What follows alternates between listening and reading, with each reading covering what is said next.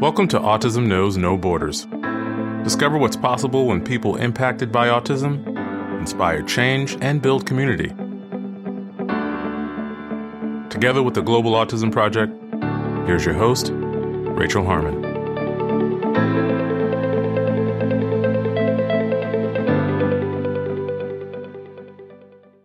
Hello, everyone. Our guest today is Sangeeta Jain. Sangeeta is the mother of a 21-year-old young man with autism, Suvrat. Her older daughter, Shreya, was featured in episode 6 of this podcast, where she talked about growing up with a sibling on the spectrum. Sangeeta is also the vice principal at Sorum, a school for children with disabilities in Chandigarh, India. The Global Autism Project partnered with Sorum in 2010. We have since sent 25 SkillCorps volunteer teams to provide hands-on, sustainable training to their teachers and staff. In today's conversation, Sangeeta talks about the understanding of autism in India and the lack of standardization in the services available there. We also discuss her son's diagnosis, the relationship between her two children, and what she envisions for Suvrat's future. Sangeeta also shares how Sorum has been affected by the COVID-19 pandemic and what she's learned about leadership over the years.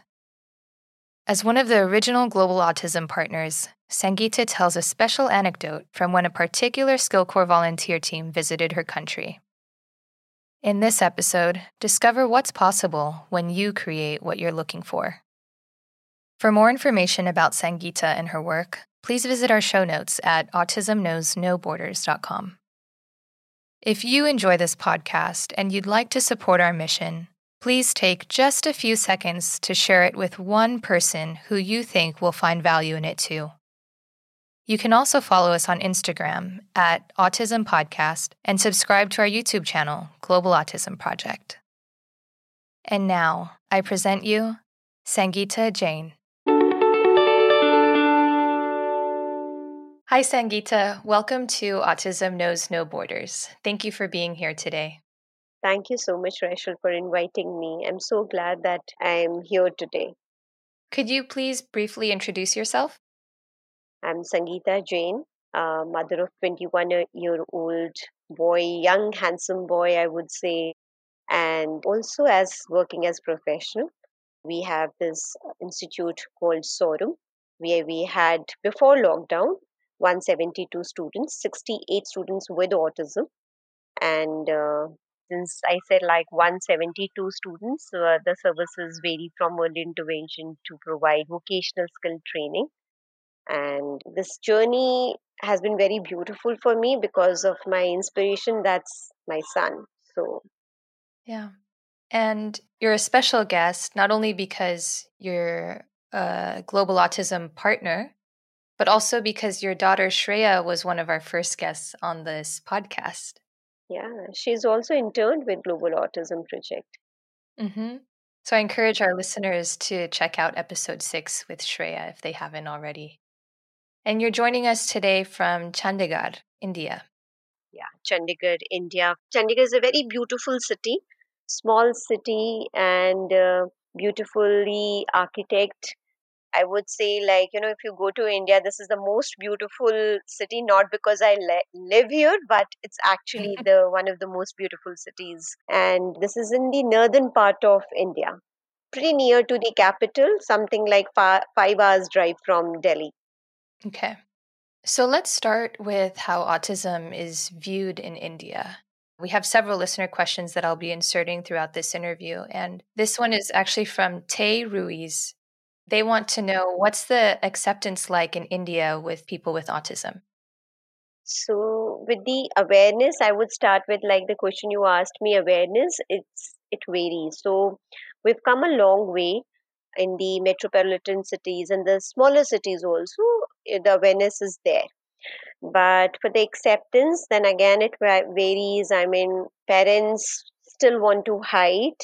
And in the rural areas and the villages, because India is a very big country, we have small cities also.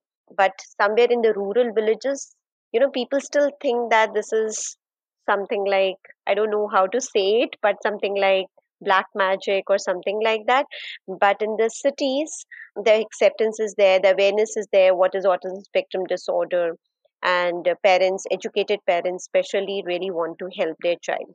So it really varies. The acceptance and the awareness, it has started coming in homes especially and in the community, but it has a long, long way to go. It has a long way to go yet.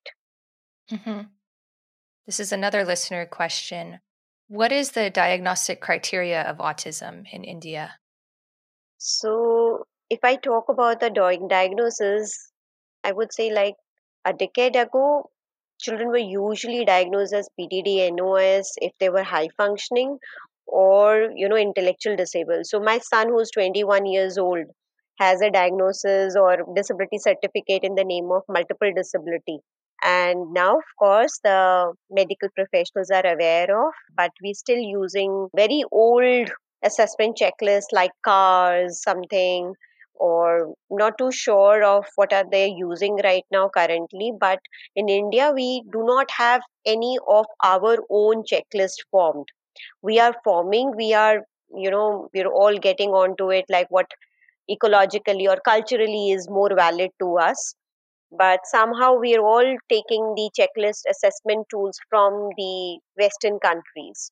So that is how, as I said, like the diagnosis also varies, because if you are into the rural areas, probably the diagnosis will come as the intellectual disability and not as autism spectrum disorder. Mm. But medical professionals like doctors, pediatricians, psychologists are very well aware. If they reach out to them, they are able to diagnose them with the autism spectrum disorder. It is coming. As I said, like we're not that bad as we were about 10 years back, but it has started, and it has to, continue to say like, oh, we're good with the diagnosis, we have everything, and it's like there are no concerns and in it we do have concerns. Hmm. Was there something that happened 10 years ago to kind of propel this awareness? I think parents were the key factors, like where we realize that our children have autism spectrum, they have this diagnosis. So why shouldn't we get the diagnosis of such? And also the certain acts came like National Trust Act, and then the revised Person with Disability Act came, where the clear, they mentioned about autism spectrum disorders also. So I think the government became aware of, and then once then everything is we more aware of, the diagnosis is also comes in the medical hospitals and everywhere. People need to work for that. Hmm. But yeah, the start, it came from was what I believe is in from the parents, because they wanted the diagnosis as the autism spectrum disorder. Yeah. This kind of ties into the next listener question from Shruti. They're asking if the parent community in India can influence the government to start providing funding for essential families because, there's often late intervention because of late diagnosis. And so they want to know if there can be some kind of education to consider early intervention for kids who have a diagnosis of autism. So, in the medical hospital, government medical hospitals, there is a provision of early intervention, play therapies, and all those things. But as of like the question is like parent community can influence. There are under National Trust Act, there is a probability that you can apply for the funding, grant, and all. But to get any kind of grants from the government, it requires a lot of paperwork, and it's a continuous process, and a very very a big effort, I would say, because if you're passionate and you want to work towards it, and and it's not that easy that you just apply the paperwork and you get it. You have to follow up, you have to continuously do all that, and I do not know how much time will it take. So if we're talking about the early intervention, it has to start as early as possible, and most of the parents would give up halfway, and certain NGOs are also applying for this kind of fund. But again, I think the government part, when we talk about, it's not that easy to get anything. Hmm. It takes a lot of effort, and it's better to do, whatever resources you have, to start with something on your own, and then in that process, if you can get some kind of grants, that's like great. But do not do not keep waiting for the grants to come, because you really do not know when it comes and how much it comes and how much is sanctioned and what would you get, whether it gets sanctioned. There's like too many questions attached to it. Mm. So are families paying out of pocket? Everyone is paying from packet, but we do have some government schools. But again, I mean, I'm not too sure, but they're not the practices that we want to, avail for our children, are not standardized or are not the benchmark that we would like to send. So every parent whosoever has like little money would like to send them to some therapist or pay from their pockets and get the services rather than sending to the government medical hospitals or therapists. Mm. So what services are available for families from the point of diagnosis until adulthood? So for the diagnosis, we need to actually go reach out to the government medical hospitals for us to get a certified diagnosis. The standalone practitioners like psychologists and all, even if they write, you don't get the disability certificate. So it's not that, and the diagnosis, I think many parents, when the kid is too small, maybe they feel that, okay, maybe my child will come out of this autism spectrum disorder, so I don't want to get my child labeled, or for whatever reasons they don't even get it diagnosed at very young age from the government medical hospitals. So that's part of the diagnosis. Like if you want a diagnosis by and a certification, then you need to go to a government medical hospital. Otherwise, the diagnoses are available with the pediatricians, and on the paper, they would, their prescription, they would say that the child falls under autism spectrum disorder. And then, of course, as I said, like the very big government medical hospitals will have psychologists, will have neurologists, will have psychiatrists, and may have some kind of, some people like play therapist or person, but not exactly, I would say, like they would have some BCBAs or special educator who would really, really understand the needs of a child with autism spectrum disorder. With intellectual disability, it's been going on since long, so they are able to take cater to their needs. But with autism spectrum disorders, I'm not too confident about it. Or probably in different parts of India, there may be available, but in smaller cities, I don't see that happening. And also, probably in the villages, also, it's not there. So, yes, of course, when I say there are institutes, and mostly what I see is there are standalone institutions, like when one person opens a therapy center and is providing services. So, the services, the quality of the services would really vary, because it is not standardized by the government, like, okay, this is what you all need. We all have to get registered through Rehabilitation Council of India.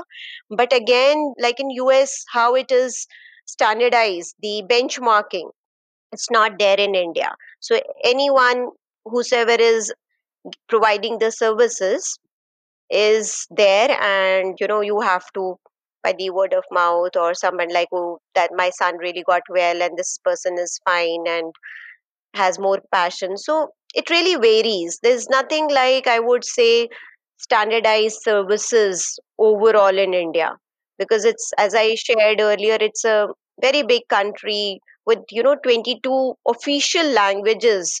It varies. So if you go to the different part of India, there would be different people working, and their way would be different. So somewhere, it would vary, and you really don't know what is happening in the other part of India. For us, well, like for Sorum, I think we had a chance to understand what is the global benchmark through global autism autism, and this was like the best practices found in the Western countries. So we were able to definitely follow those practices. But I'm and there would be certain institutes, but majorly in metropolitan cities.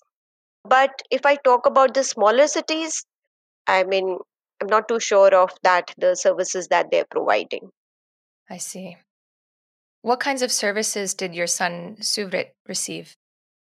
So he got diagnosed at the age of 1 year, 8 months, pretty early for that time. And that's again kind of a big story of his diagnosis and everything. So for the services, there was nothing in Chandigarh at that time, and we had to go to Delhi for that, which is capital of India. So I was trying to reach out, and that was the era of no internet, no computers, no, this Google and smartphones. So you couldn't actually, even know about what autism is. So I had like a big deal in diagnosis of my own son, and since he was too young, nobody was diagnosing him either. Like, it's just too young, you just need to keep watch and all that stuff. What was that like for you? Yeah, it was very tough because Rachel from my family also, I mean, because he was very small and he regressed. So I could see him regressing, losing his, speech, staying aloof, not talking to anyone, not playing with his cousins. So that was the time I thought like something is wrong with my child. And when I started noticing and discussing with my family members, it was majorly, telling me like, oh, you are that worrying types and overthinker. He's just got, he's overcoming his sickness, because he got actually high fever, and which was followed by the regression. So after that, when he was like recovering, I could see a major shift in him.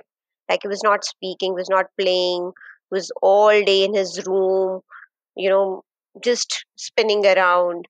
And I didn't know about all at that time anything about autism. So for me, it was more about like, why is he doing this? So my family members, everyone, my in-laws, they said like, oh, he's just recovering, you just worrying types and all that. But somewhere inside, I never felt like that was okay, something is wrong with my child. So I insisted like, let's take him to someone. And my pediatrician said like, oh, no, no, no, nothing is wrong with him. But then again, I wanted to do something. So actually, there was a time my in-laws told my husband that your wife needs help. She needs to go to the psychologist, and because she's Wow. thinking so much, like there's some problem with the child. Like, just how can anyone think about 1 year, 6, 7 month old baby who has like a problem? What's the problem? Like, he's not talking. That's like okay. He's not playing with others. It's okay. But Shreya is older, so you could compare, right? Like you had some kind of reference. Yeah, I had a reference. She's 5 years, almost 5 years elder to Subrat. Somewhere I also feel that mother has this intuition that something is wrong with my child. So I think that probably brought me to the, insisting that we need to do something about it. Finally, my husband agreed, and we did go to a psychologist. The psychologist again said like, oh, keep a watch on his milestones, and we really don't know right now, we can't say anything. But I actually met my friend, so she unofficially told me, she was interning there with the psychologist. So she was interning, and she said like, it could be autism spectrum disorder. So autism, like, it was a pretty new term, I never heard about it. And as I shared earlier, it was an era of no Google and internet and all those things. So I went to library, was searching for something like, I can read about it. And I think I got hold of some two books where like small articles about autism written, and then it said something, oh, they won't hug you, they won't do this, they won't do that. And I said, no, no, no, no, my child is like okay, my child doesn't have autism. But again, I mean, like, it felt like something is wrong with my child. And 2 3 months again, I kept insisting that we need to do something, and that's where we went to Delhi. And I went to Delhi. We went to some 2 3 big hospitals, very big hospitals, and then they were diagnosing. And I think the psychologist in one of the biggest hospitals of India, she was wearing a very big bindi. So Suvrit was able to give a very good eye contact to her, and did all those small puzzles and something, whatever she gave him. And then she says, oh, no, no, no, he's just fine. He has good eye contact, and he's done this puzzles for me and is okay. So just to clarify, the bindi is Can you describe that? Yeah, the one that I'm wearing in the forehead, it's basically, Hindu Indian women wear this red big dot on their forehead, which is usually worn by the married women. Okay. So you're saying Suvrit was looking at that, and so it appeared that he had good eye contact. Yeah, that's what I felt. What I observed was like he was constantly looking at her, because the bindi is usually put into between the brows of your eyebrows of your forehead.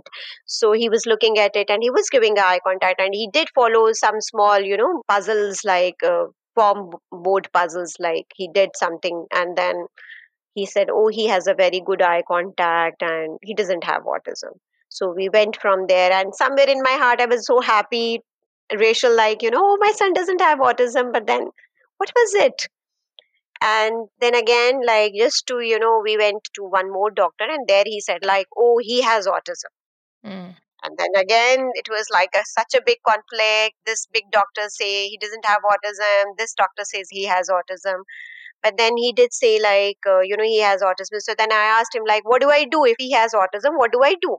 Then he said, like, oh, there's something megavitamin therapy, there's some kind of diet, because he was a psychiatrist. And then he said, most importantly, you need to do a training. And he guided me to one of the mothers, Mary Barua, who runs now National Center for Autism in Delhi. He said, you go to her. She's taken some training from US and she's back and she's opened a center over here. You go there. And I went, and when I met, I spoke to her. I saw children over there. I knew my son has autism. Mm. And then she said, like, please focus on the training. And I said, okay. That was the time, like, as a mother, I said, like, if my child doesn't have autism, now my head says he has autism, but my heart was somewhere, trying to deny that. Like, if my child doesn't have autism, and if I do this training and I work with him like this in this particular manner, will he get into autism spectrum disorder if he doesn't have? She says, no, it's nothing like that. If he doesn't have, he'll just be like a normal baby. Don't worry about that. So I decided to take my first training there, and it was not easy because, as I shared, my daughter, who was almost 6.5 years old, I had to leave her back in Chandigarh and stay in Delhi for my training. And with small baby, commuting, coming, staying there was not at all easy. So I stayed there for about 4 to 5 months, and then I came back. So that was my first, I would say, the therapy Subrut got. And that was my first training. But then when I came back, there was again nothing available in Chandigarh. So, but then, yeah, now, yes, of course, like I started my journey very late, but as a parent, I feel that I missed out on certain part.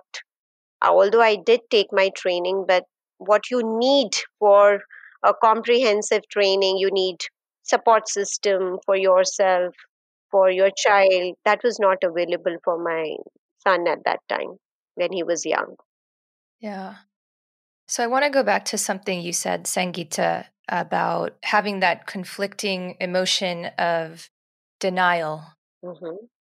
It's a very common step in the process of grieving. We've talked about grieving the loss of the child that you could have had with autism parents. So, could you talk to us about your process of accepting Suvrit's autism? So, Rachel, I think I'm one that, with the diagnosis, it was not a long period of denial or of not accepting my child. It was more of what I can do at this point. And I did not even hide from people.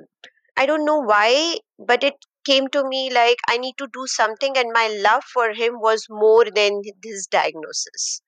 So when I went there, I think my first 3 4 months while I was there in Delhi, when I met parents and I saw them, I thought it's just okay. It's just okay to accept and to work with the child.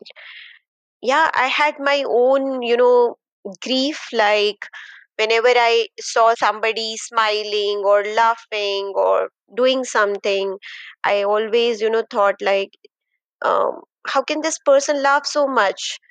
isn't she feeling too, overweight by the diagnosis? But then gradually I realized, like, he is child first, he is your child first, and how you're going to behave with your child is actually the others are going to take it that way. So the acceptance has to come from the parent first. When I see other parents, it could vary from few months to few years. For me, it was pretty quick because maybe I went to the right person where I got the right guidance, and I was probably a person who believes more in this kind of strategy and says, like, I am going to do something and I want to help him out, whatever way I can. Hmm. So that was not very easy because, you were living in a joint conservative family, and you don't want to totally, when you're trying and stepping out of it. So thinking like that, I think it really helped me because it was more a focus what to do rather than to grieve. I always said to myself, there's no time to sit and cry and grieve about it. Pull up your socks and get going. Hmm. That's what I was able to carry forward myself. How did your husband handle the diagnosis and all of the treatments over the years? In terms of emotional support, and when I said that I want to go for my training, want to live in Delhi for 3 4 months, he really supported me. Hmm. And by that time, when everything was happening, my extended family also started supporting me, that she's there for her son. And I think I got support from everyone. Initial 5 6 months were difficult, but then when I took the step, I got the support also from everyone. He was also like, okay, that this is what it is and we need to accept. And the physical part, training and everything, dealing with him was more with me, whereas other way, like supporting financially, emotional support, encouraging me to do everything, he was there throughout. That's wonderful that you guys were able to work as a team Yeah. to do what's best for your son. Yeah. How did you balance the relationship between Shreya and Suvrit? So I had to leave Shreya for 4 or 5 months back to Chandigarh. And of course, like as I shared, there's nothing in Chandigarh. After that, also, I kept, going to Delhi for the follow up programs to do with Suvrat. So Shreya she definitely grew up little faster than the other children, I would say. But I also realized that Shreya was a miracle child. I mean, like, where you treat average children like, okay, she was a wonder child to me because whatever I said, she understood. We were able to understand each other. So I think I was able to understand her more. And there was no something like expectations like, oh, you need to excel in your studies, or you need to do this and your this. And I understood that, like, whatever she's doing is like amazing to me. I still remember I went to her parent teacher meeting, and then this class teacher told me, oh, she talks a lot and she does this and she's like such a naughty child and so on. I said, like, oh, really? And then she says, Mrs. Jane, I'm not talking in a positive way.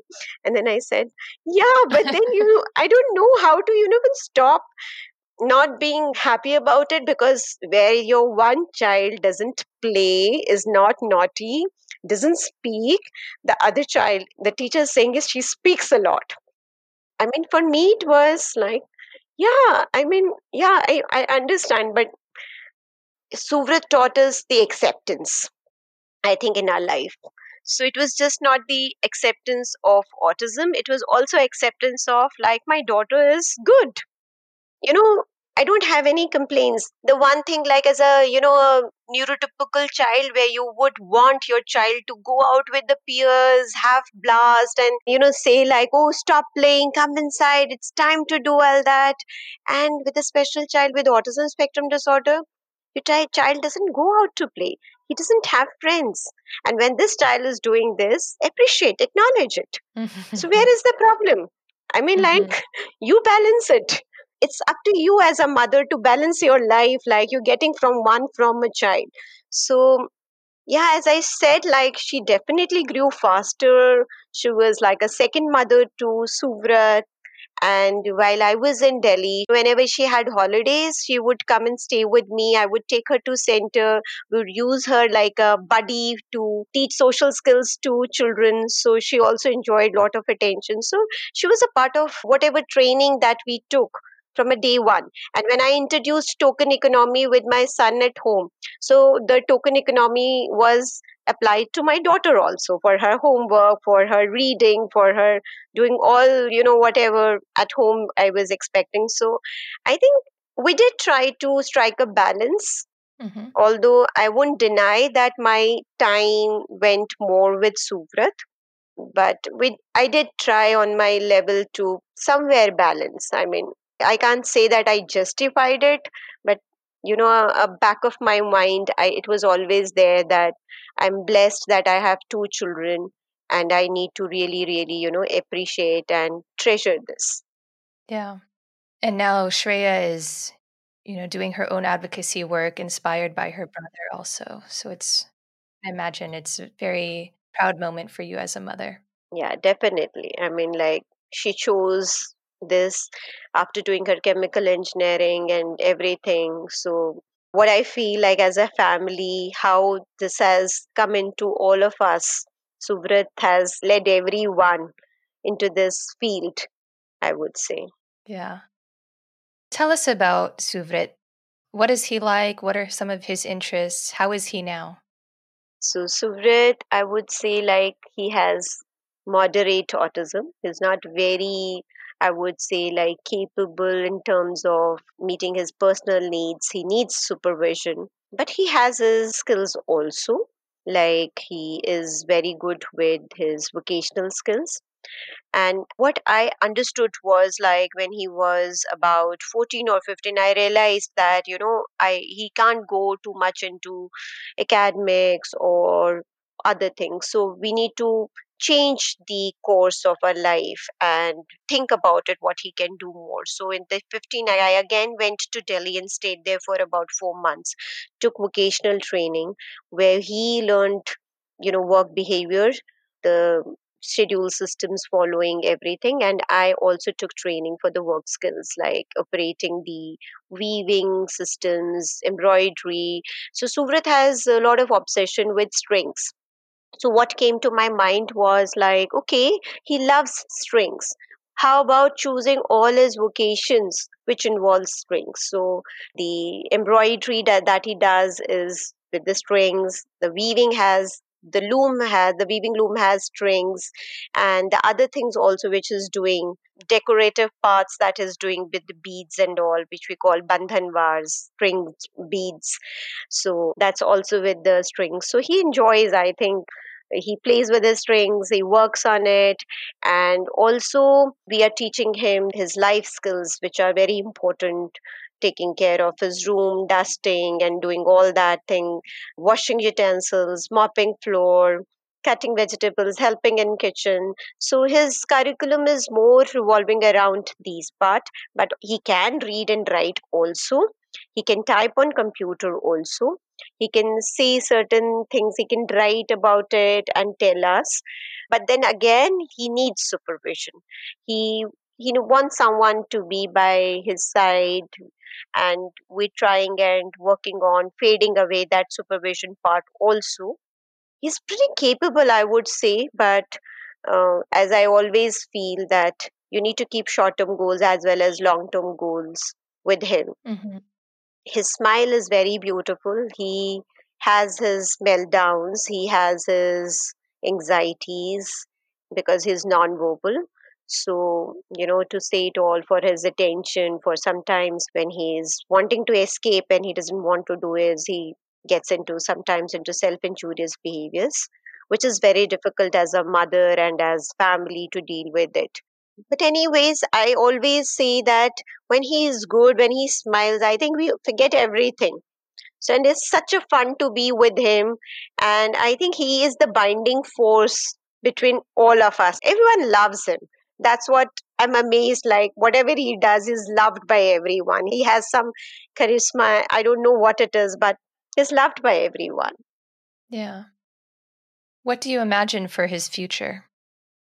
For his future, definitely something like a residential or a group home. I think that I would like him to go somewhere there, and I'm preparing him.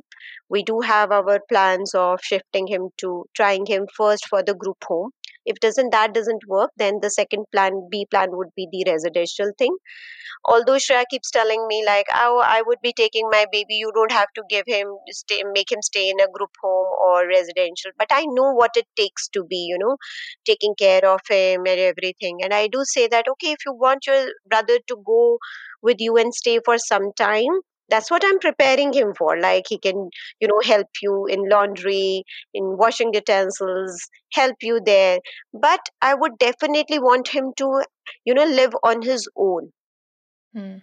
And when I look at my own life, for all mothers, I would say, if you have, child with autism spectrum, your entire life revolves around the child, like what you would be doing in the morning or in the afternoon, whether you can go for a outing or you can't go for a outing. I mean, like, everything is dependent on the child. So I don't want Shreya to be leading that kind of life. I want her to give wings, and I want to lead her a happy and this thing and a happy life. And whenever she wants, I know they are there for each other, and that's the most important thing. I don't want like that to come as a burden to a sibling. Sometimes, you feel like, oh, sibling is there, that person will look after. I always believe these are two lives and they should be living their lives to the fullest. They can get into something like codependent life, interdependent life, but nothing like, as Suvrat has to be dependent on Shreya. Mm-hmm. I don't want him to be leading that life. So the next year, I mean, like, it got delayed by because of the pandemic, but next year, I think by January, we're going to start with the group home and try that for about a year or something like that. If it doesn't work, then think about something more. So that's what is the plan for future for Sukrit. Mm-hmm. What is the difference between group home and residential? For the group home, I would say, like, two, three students, or I mean, like, the people on spectrum living together, or maybe let's not on the spectrum. One could be Down syndrome and one could be with the autism spectrum, and they live like a family, and in the community they live. And whereas, like, the residential setup that I say is more of a hostel kind of a thing, there are not too many in India as yet. There's something like two, three in south or southern part of India. When I had sent my son there, I feel the language is a barrier, because although he can't speak, but he can understand everything. But if the other people are not speaking his language, it's going to be difficult for him. Mm-hmm. And in northern part of India, we don't have, like, I would like to send my son to, or if this group home doesn't happen, because this is more of inclusive thing that I feel, and the residential part is more of the seclusion, you know Yeah. you need to have a bigger chunk of land, maybe on the outer skirts of the city. You put them together and they are secluded from the community, or they have their own life. So that's the second part. Definitely, whatever happens, it's okay. I'm not saying, and not just, focusing on one plan that this has to work out. Whatever works out for him, and because, as I say, for others also, because there has to be a support system for him when I'm no more.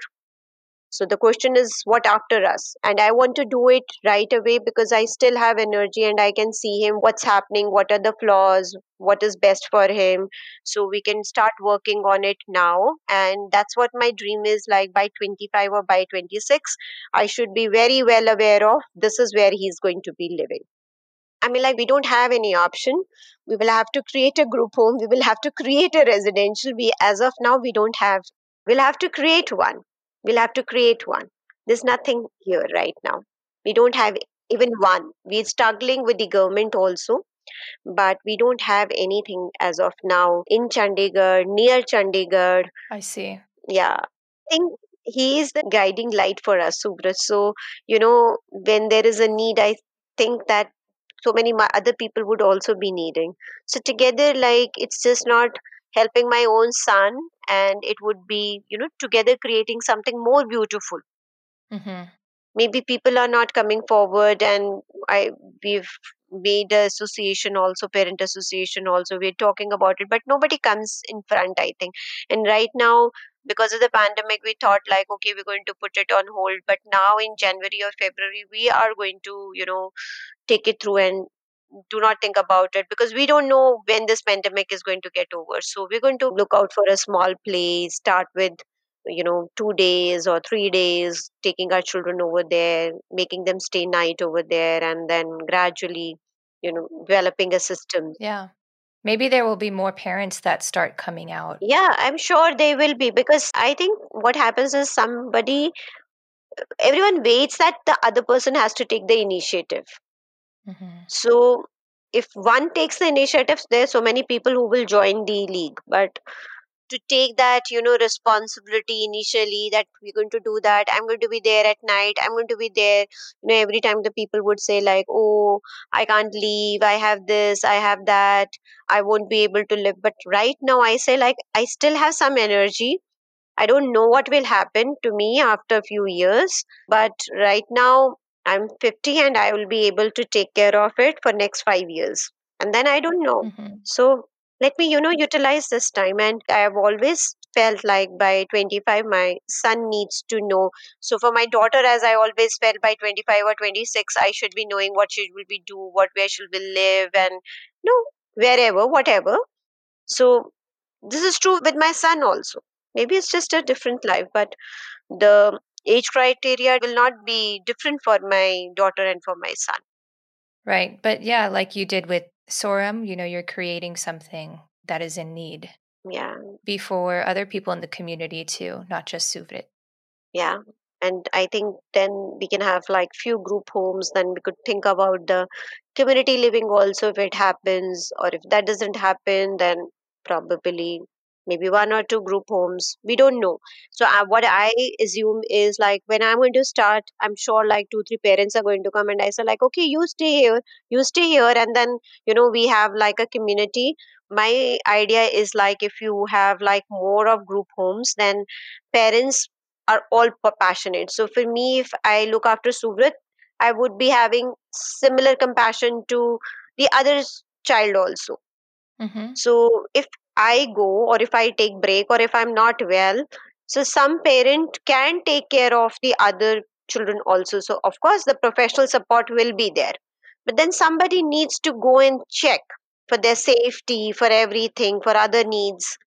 Yeah. And it's going back to how communities were living before, even how communities in smaller villages are living, where they take care of everyone. Yeah. So that it doesn't become burden on anyone. Everyone has to come, and maybe let's say like one family could say like, okay, I'm going to have one meal with this family today.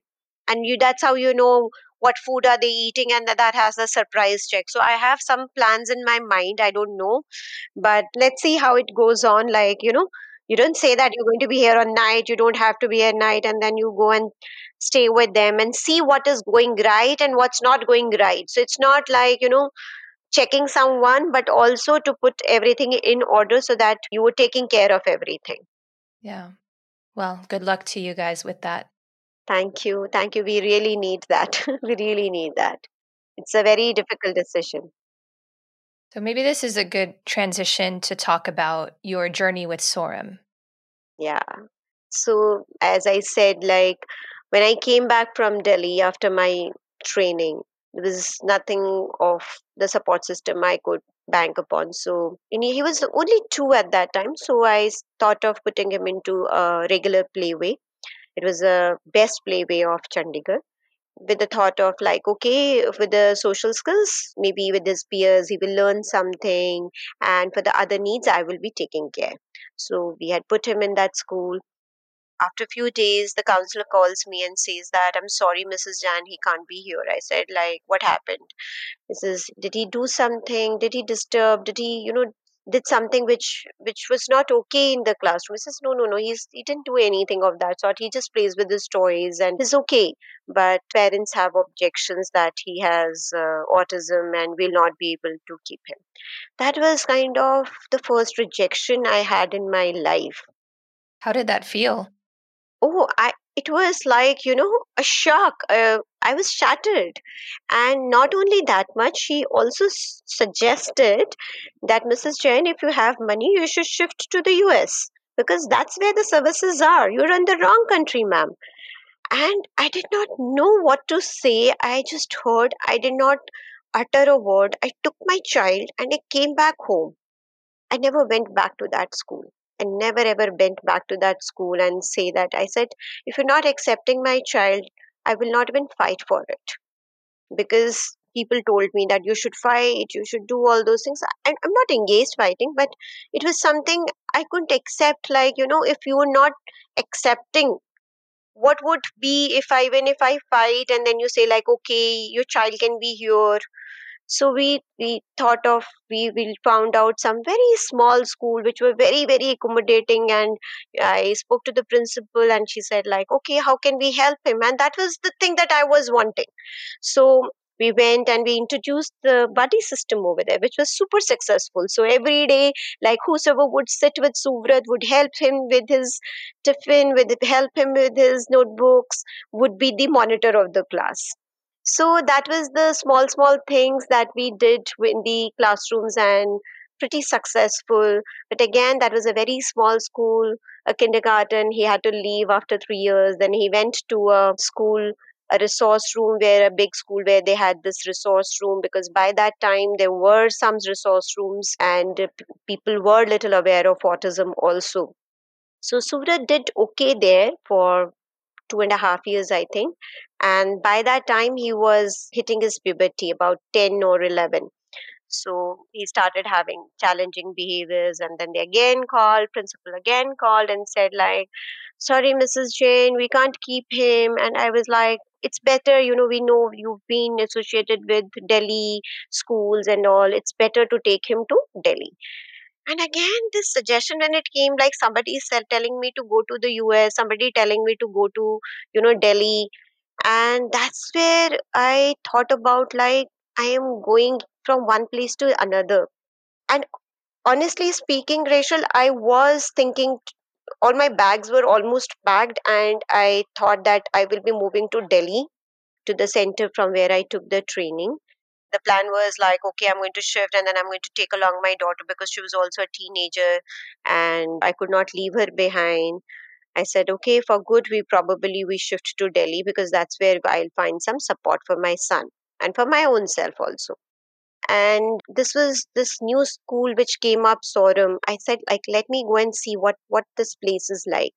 So this place came up in 2008. This was 2009. I went and saw, and then I spoke to the founder who, I mean, like, she's a very, great person. And then I said, like, I would like my son to be here, and how about if I volunteer myself here?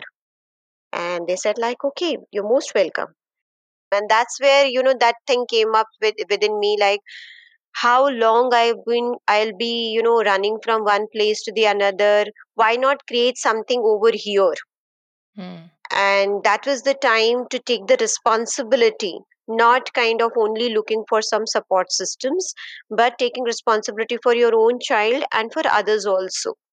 So that was the time I think, let's create something here if we do not have something in Chandigarh. And I thought I'll give it a shot and I'll be here for a while to see if everything works. And we have a saying, I'm sure you would be having something like a very similar saying, like, if you do something with great passion, then as the saying says, no, if you're doing it with all your heart, the universe supports you, and you will also receive the support from 10,000 miles away. And that's what happened. So in 2009 I joined, and we collaborated with Global Autism Project in 2010. And then of course it was no looking back. And then, of course, as I always say, that the standalone practitioners do not have those standardized services. So for us at Sorum, with the global autism, we had the best practices and we knew how to work. So the benchmark was not something, and the standardized was not something only with the local people. It was the global benchmark that we were trying to meet. And I think that's what we all wanted to do at Sorum. So my journey with Sorum has been now, I think, more than 10 years. And what role do you play there now? I'm a second in command over there. So the founder, who's 89 years old, is the principal, and I'm vice principal over there. Wonderful. So now I've taken up more of a administrative role rather than as a educator role. You are also a leader there amongst the staff as the vice principal. How would you describe your leadership style? So it was not easy for me to, lead someone, because it is like when you work as a mom, it's more of passion that we want to do something with your child, and when you deal with the staff and everyone, so that's where you feel that, oh, they're not exhibiting that same kind of passion, they're not understanding, they're not doing what's told to them. So that's where I think I had to learn. And global autism, as I always say, did not only help us in the assessment tools or checklist or collecting data or the behavior modification, but it was also for me taking up the administrative role of how do I establish myself as reinforcement for my staff to work. So I think right now I would say that it's a very happy place, and I'm very glad that I was able to learn. It didn't come to me very naturally, because you don't start your career as a professional, and it was only after 40 I decided to be a professional, right? So that's the time where you start thinking about your children who would be taking up the profession, where all your systems and get ingrained. And that's the time I started studying again, did my post graduation in autism spectrum disorder to be registered with Rehabilitation Council of India, and then my bachelor's in education in intellectual disability. So it came to me eventually, and I had to learn a lot of other skills to be a leader. And I'm glad that where I am today, not just because of only my passion, but also as a professional, I am leading Sorum. So I would give credit to Global Autism Project. The summits that I attended, the training that every time I got was commendable, I would say. Yeah, you were able to attend Global Summit last year. What was that like for you? This was my second. So the first one was like a very small one with Pooja from Nigeria, Julia. With we all three were there in the first summit. I think Global Autism had a very beautiful way to make everyone understand not only the skills that has to be taught to the students, but to everyone how to work in unity and how to work taking this passion forward as a leader. We all learned. And so from Sorum this time I took my team, so we were about 4 people from Sorum this time. So it was not only me I attended, there were 4 people attended this summit. hmm And you're right, you're all leaders in your community helping to move this mission forward so that children all over the world can receive services no matter where they are. Yeah, definitely. Every child is important. Every child is important without exception. Yeah. Can you share a success story related to one of your students at Sorum? There are many. I think I would like to share one story of a student who came to us, had so much of challenging behavior, who would hit himself, bleed all over, scratch the teacher, make her bleed. And these parents came to us, like they said, we want admission in the school. And like when we saw the child, we did not know what to do. So we said, okay, we're going to start with the early intervention. He was like 5 or 6 at that time, and I said, you need to be like patient. We really don't know when we can take him, because as the school principal, if the child is indulging into so much of the difficult behaviors, we won't be able, because the other children are there in classrooms, so we won't be able to take him in the group settings. So it started, and I would say, like, it was so bad that every time he went from the session back, we had to clean, mop the room because it had like blood stains. But eventually, with all those practices, we had all those preventive measures also. The teacher to wear those gloves and tie her hair, do everything, and we made sure that 2 people are always there while he's working, because sometimes you need a rescuer also. and giving him attention, not giving him attention at times, and redirecting him if somebody is hurt, so that person can take a break and not give reaction and still be there. So that is the how we took on, and I think mother was very supportive, and father would keep coming to us and say like, how many more days and how many more months will you just continue with this early intervention? I said, I'm not too sure. If you would like to take your child, you can take, but we're trying our best. And I think it took about 1 year 4 months for the child to be like perfectly sitting in his chair and working, Hmm. no injurious behaviors. And then we got him into a smaller group with 4 5 students for coming for 2 2.5 hours, and then finally getting him to the school classroom where he is, I mean, like, he's such a delight to see, Rachel. Like, he copies from the blackboard, he writes, he smiles, he does everything. He still has occasionally of biting his hand, but no more going and banging on walls, on floor, or doing everything. He had so much of obsessions, like taking away small toys to home and not releasing, getting hold of certain things. It was very difficult. It was just not the challenging behaviors of self injurious or harming others. It was also stealing. It was also getting obsessed with one piece of puzzle and not letting it go. So we've come a long way, come a long, long way with him. And I mean, we all feel so proud of it that together we were able to, make, get, reach here. So this is one of the success stories that we've had in Sodom. Yeah, that is really inspiring. Now that the challenging behaviors have reduced and there's less stress in his life, less stress in his parents' life, he's able to learn new skills that can help him be more independent as he gets older. Yeah. And I always say that, if the child is not smiling, we need to make sure that child needs to smile. So much is going inside him. This the child doesn't smile. So whenever we're doing assessment, this is something we always take care of it. Whether child smiles or once or Mm. twice, or is not smiling even once. So that's really important for all of us. The child's smile is a reinforcement for us. Right.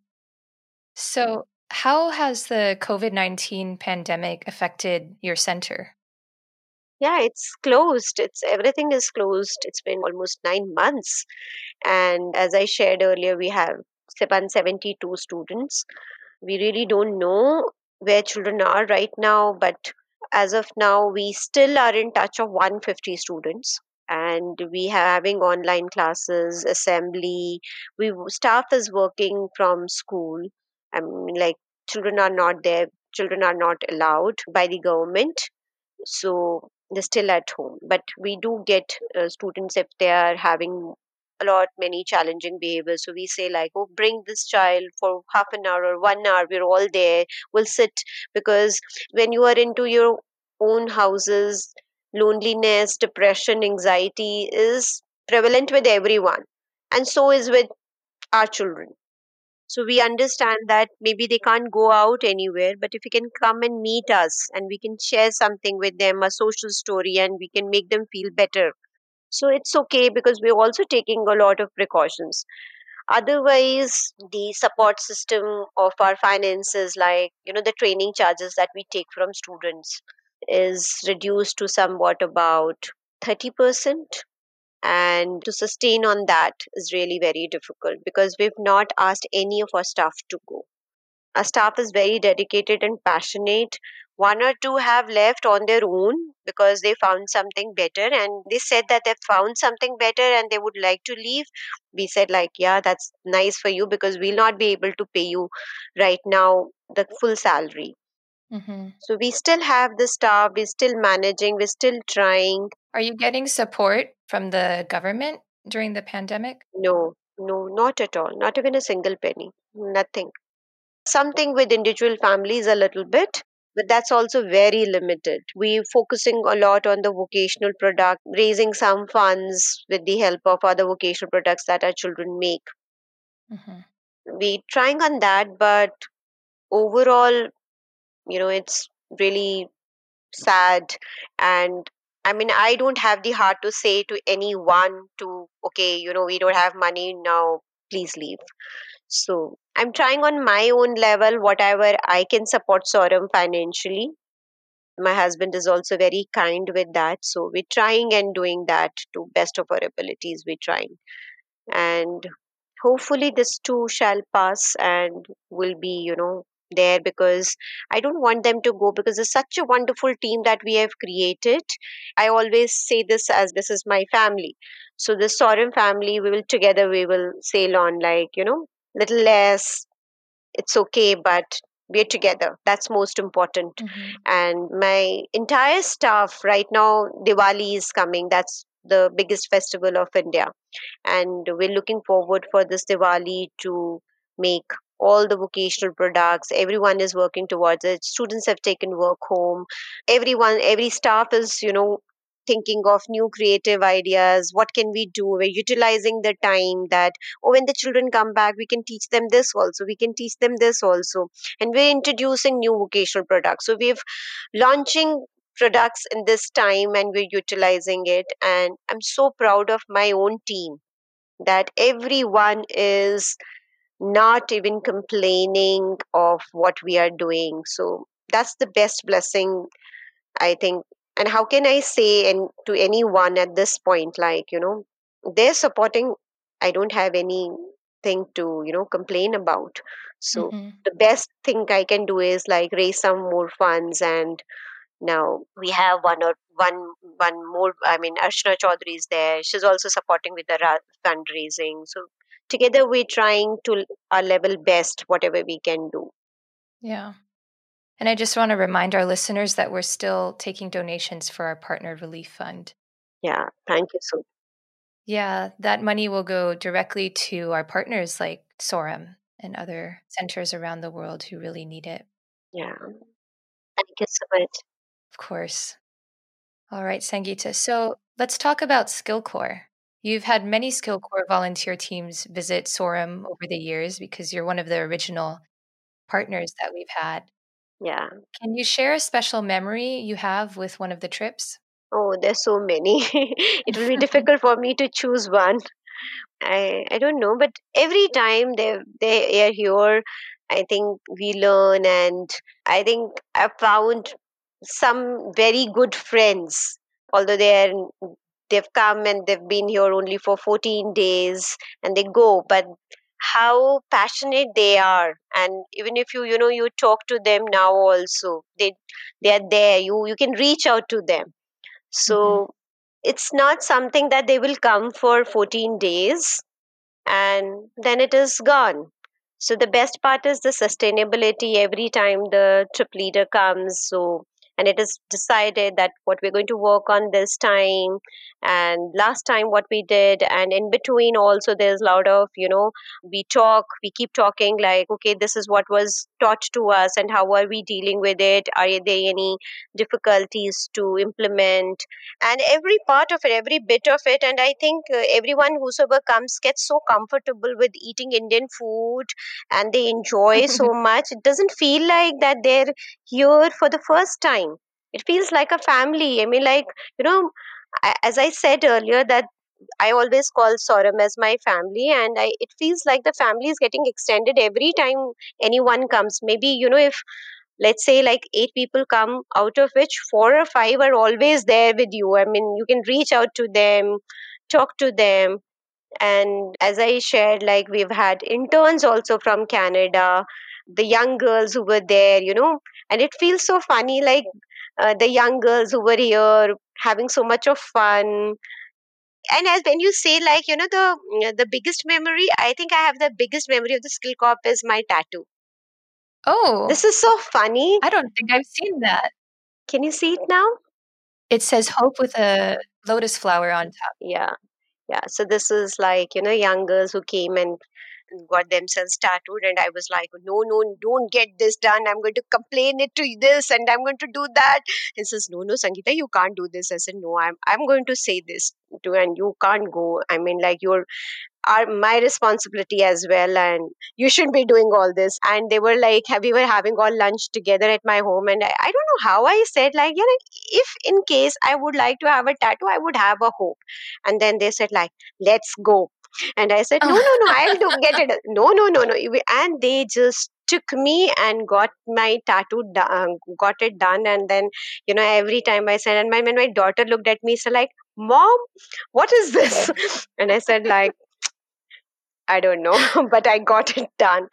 That's so funny. That's actually Yeah, a policy we have now. We're not allowed to get tattoos on skill core trips, and it might be because of this yes, incident. I think so. I think so. I'm sure about it. I'm sure about it. This was from India. This was from India, and I kept on telling them, you should be doing it, you should be doing it. And I had to disclose to the, global autism also, like, I'm like little scared when they go, and sometimes we don't know where where they go and get it done.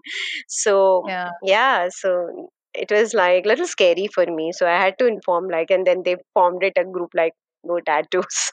Yeah. So now you have a permanent memory. Yeah, That's beautiful. it's a very beautiful, because I think it says hope. And whenever what you need to catch is catch holders of hope, and if you have hope, you will keep persevering. And when you keep persevering, you will definitely find your destination, no matter what. It's just like, do not ever give up. Never say that I'm not going to win. So even if at the darkest moments I think, today again I'm not going to be defeated, is my my motto. Hmm. If I can't say that today I'll win, today again I'll not be defeated, is my favorite motto, which I follow from my Buddhism. Hope is the best thing, I feel, Hmm. to continue, because this is not a easy journey as a parent or as a professional working in this particular field. So It's what we can hold on to. yeah, that's what I totally believe in. Hmm. So, what part of Indian culture do you like to share with the teams when they visit? So we are in Punjab, as I said, like northern part of India. So basically more of Punjabi culture, of going to temples and gurdwaras, Sikh temples, and food. Food is definitely something the Indians, are Hmm. good at. I love Indian Yeah, food. I'm sure. And I think, we have a culture very different from the US. What I've seen is like every Indian family cooks in the morning, has this tiffin boxes, would take the packed lunch and breakfast along with them. We're not used to eating out, as it's not in our culture. So we cook a lot.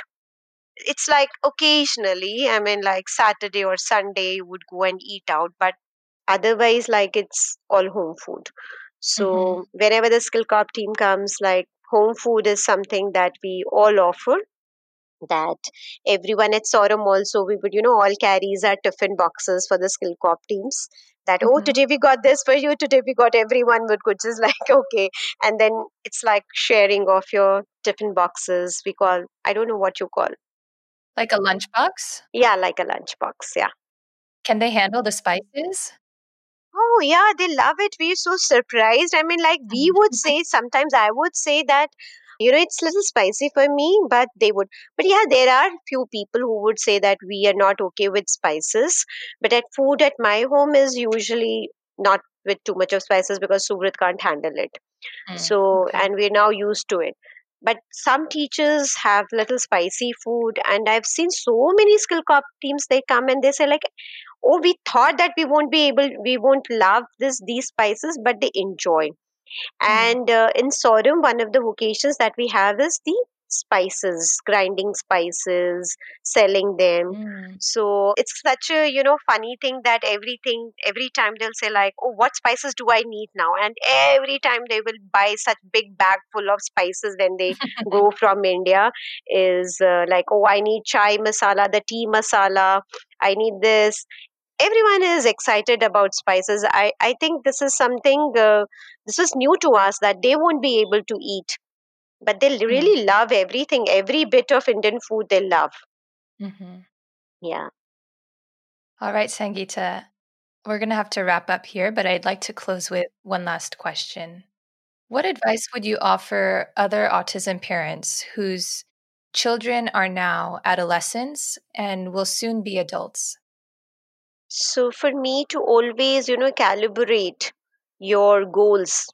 What are you looking for? Be always very realistic what your child can do, and where do you see him when you are no more? And think about it that, as I always say, choose two goals if you can't choose too many goals.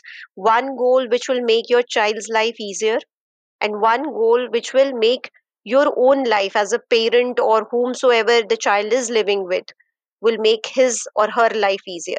So the two goals, whatever makes everyone, let's say like, easier life, that's what we have to have in our curriculum most when we are going on to the adolescent and adults. And also not to always you know think in the terms of meltdowns, in the terms of, because what I have experienced as that when the child is into the adolescence, you often find that child engages into the challenging behaviors. So not always every time getting into the, tiff with the child of this, okay, I am stronger than you.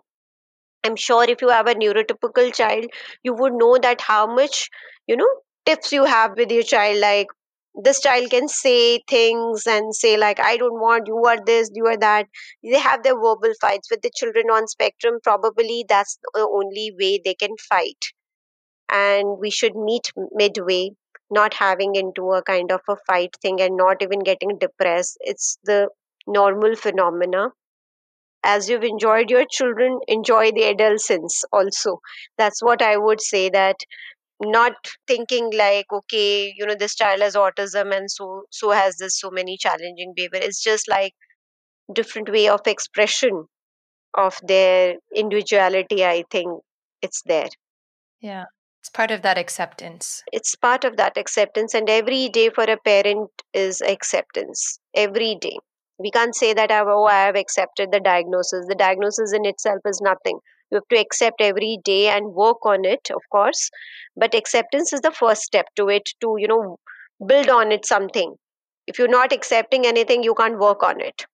Hmm. So it's not a we're not talking about the passive acceptance purely.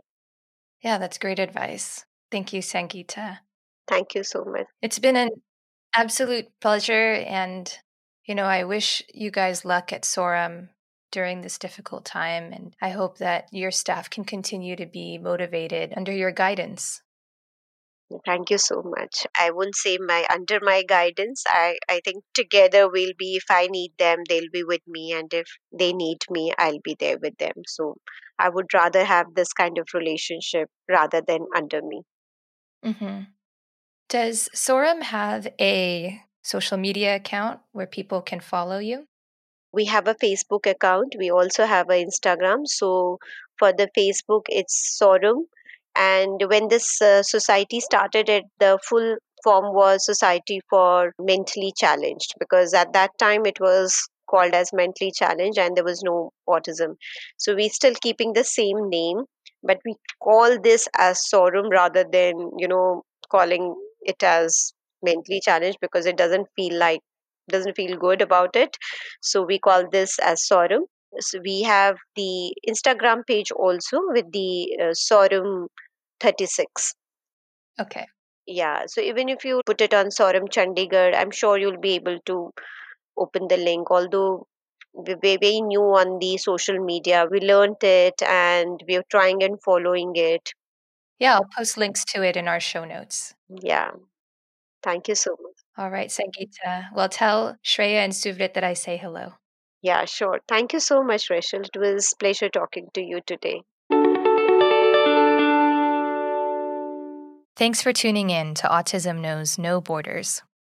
Throughout this podcast, we've been hearing stories from people like Sangeeta, incredible individuals who, when told that there is nowhere for autistic children to learn, decide to take matters into their own hands and create their own opportunities. By breaking stigmas and spreading awareness, these changemakers are undoubtedly transforming their communities and the world into a more inclusive place.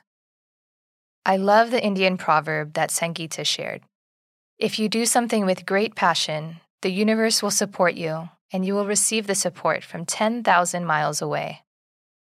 This saying perfectly describes our global autism community. Although we can't see each other in person these days, we continue to love and support each other from various corners of the world. Our partners, like Sangeeta, could use your help in these challenging times. Just a reminder that we're still taking donations for our COVID-19 Partner Relief Fund. Since the start of the crisis, our partners all over the world have been adapting their services to support some of the most vulnerable children and their families. The good news is that you can help ensure schools like Sorum continue running services by making a donation today. 100% of your donations to the Partner Relief Fund go directly to our partners who need it most. You will be supporting internet access for remote teaching, educational materials, and protective equipment. You can make a difference today by supporting families and their children in our partners' communities. Donations can be made at globalautismproject.org. Thanks for listening. Take care. Tune in each week for engaging conversations of how people across the globe are inspiring change and building community. You've been listening to Autism Knows No Borders, brought to you by the Global Autism Project. You can find Rachel's notes for this episode and learn more about today's guests at autismknowsnoborders.com. If you enjoyed this episode, please kindly rate the show and leave a review. By doing so, you'll be helping us increase awareness and acceptance of autism around the world.